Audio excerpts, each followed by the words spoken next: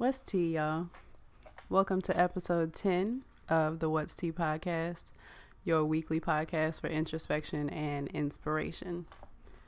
I feel like I have been super slacking lately. I've recorded every week, but last week I was in Hilton Head, South Carolina, so I didn't promote it like I usually do. And then the week before that was just a very hectic week because of my family reunion. And then the week before that I was out of town. So I've just been doing a lot, and I haven't had my time to wake up in the morning and have my breakfast and have my tea and record my podcast and then promote it over the next week. And, because I've been running. And then this podcast is also late. It's Wednesday. Normally I upload on Tuesdays.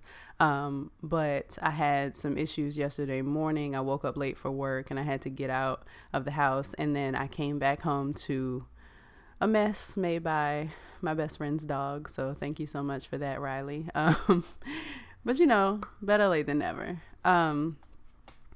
I don't really have anything specifically prepared this week because like I've said before, when I first started this podcast, I had a list of 4 or 5 topics that I wanted to cover. And then once I finished that list, I've kind of just let the spirit move me in the direction that I'm supposed to go for that specific week. And this week, this morning, I watched this live, Facebook Live sermon.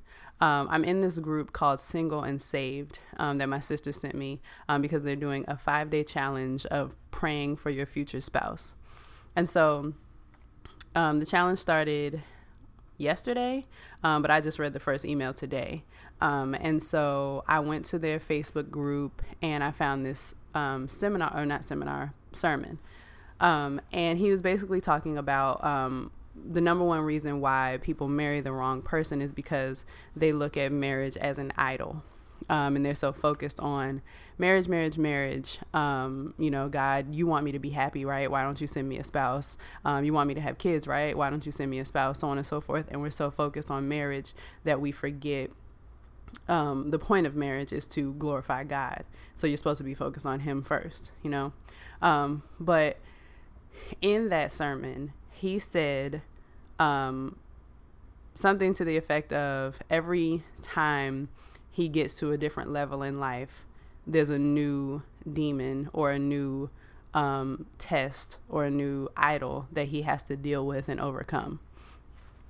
And when he said that resonated in my whole spirit. You understand what I'm saying? Because I've talked before about, having to let things go and having to, I had to let go of sex. I let go of a relationship that I was in. I let go of I let go of smoking weed, and I let go recently this year. I let go of a guy that I was extremely into, all because, these were lessons that I was supposed to learn, and these were things that I was supposed to go through. And right now, in the now, I am dealing with another situation, and I'm not going to speak on it just yet. I honestly don't know if I ever will, because this is a big one. But What's Tea is all about transparency on my end, so I'm sure I'll get to it eventually, but that day is not going to be today. But let's just say it is something that I have never had to deal with before. And throughout the course of my dealings with this situation, I have been, there's been that still small voice in the back of my head, girl, this is not what you're supposed to be doing. But it feels good. It feels good in the moment. It's cool while it's happening. It makes me happy while it's happening. But I know that ultimately this is going to hold me back from my greater good. You know what I'm saying? It's a nice distraction. You know what I'm saying? I was talking to my best friend a while ago, and I was telling her how I feel trapped by my own doing, because I willingly involved myself into this situation, and now I'm not sure how to get out of it, or I don't have the balls to get out of it. And she was basically saying, just rip off the Band-Aid. She was telling me that I was headed in a completely different path before this whole thing started. And now I'm like, it's like I'm veering to the left. It's like a current swept me away and took me onto a completely different path. And now I'm looking around like none of this looks familiar. Where am I? You know what I'm saying? So my word for you all today is there's always going to be something. There's always going to be something. Like there's never a point when, you get to a place where you're like, whew, okay, I'm done dealing with stuff. You know what I'm saying? Now it's just me and God, and I can just focus on me and God. No, there's always going to be something that you're going to have to turn away from. There's always going to be something that you're going to have to overcome, that you're going to have to pray about, things that feel good, things that, make you happy, that you think, I'm happy right now. Like I should be able to keep this in my life, but it's not guiding you toward the kingdom. It's not guiding you toward a better relationship with God. It's not guiding you toward a better relationship with your finances, or toward, growing your business, or toward getting to know yourself, or, whatever it is that you are working on or that you desire at that time. There are going to be things always that distract you from the goal. And the best way to get back in touch with the goal is to listen to that voice, because it's always a voice. It may be quiet as a mouse. Like it may be like you got to like turn off everything, close your eyes, put your fingers in your ears and really like listen for it. But it's there. And every time you feel uneasy, that's the voice. Every time you have a second thought, that's the voice, because the voice knows, God knows, you know what I'm saying? He knows the path that you're headed down.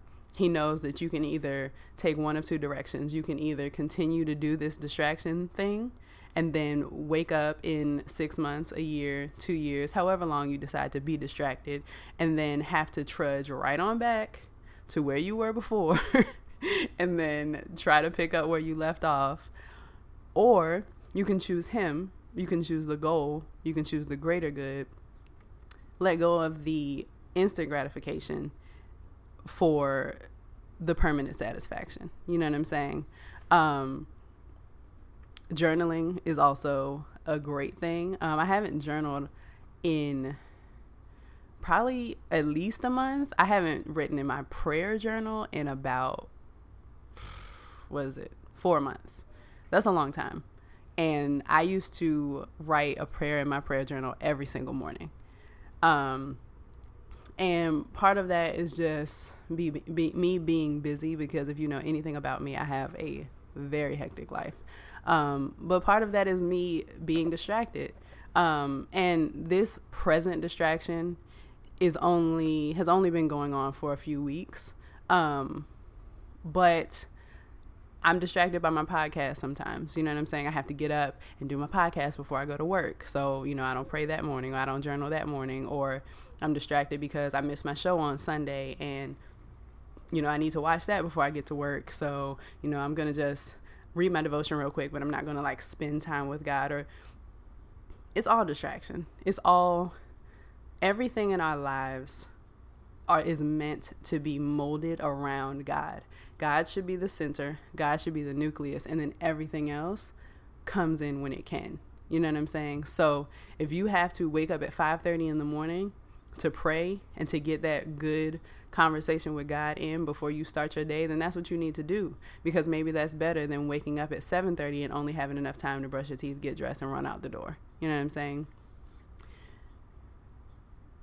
But the beauty of God and the beauty of his love for us is that he waits for us no matter what, all of the time. You know what I'm saying? Like he's just there.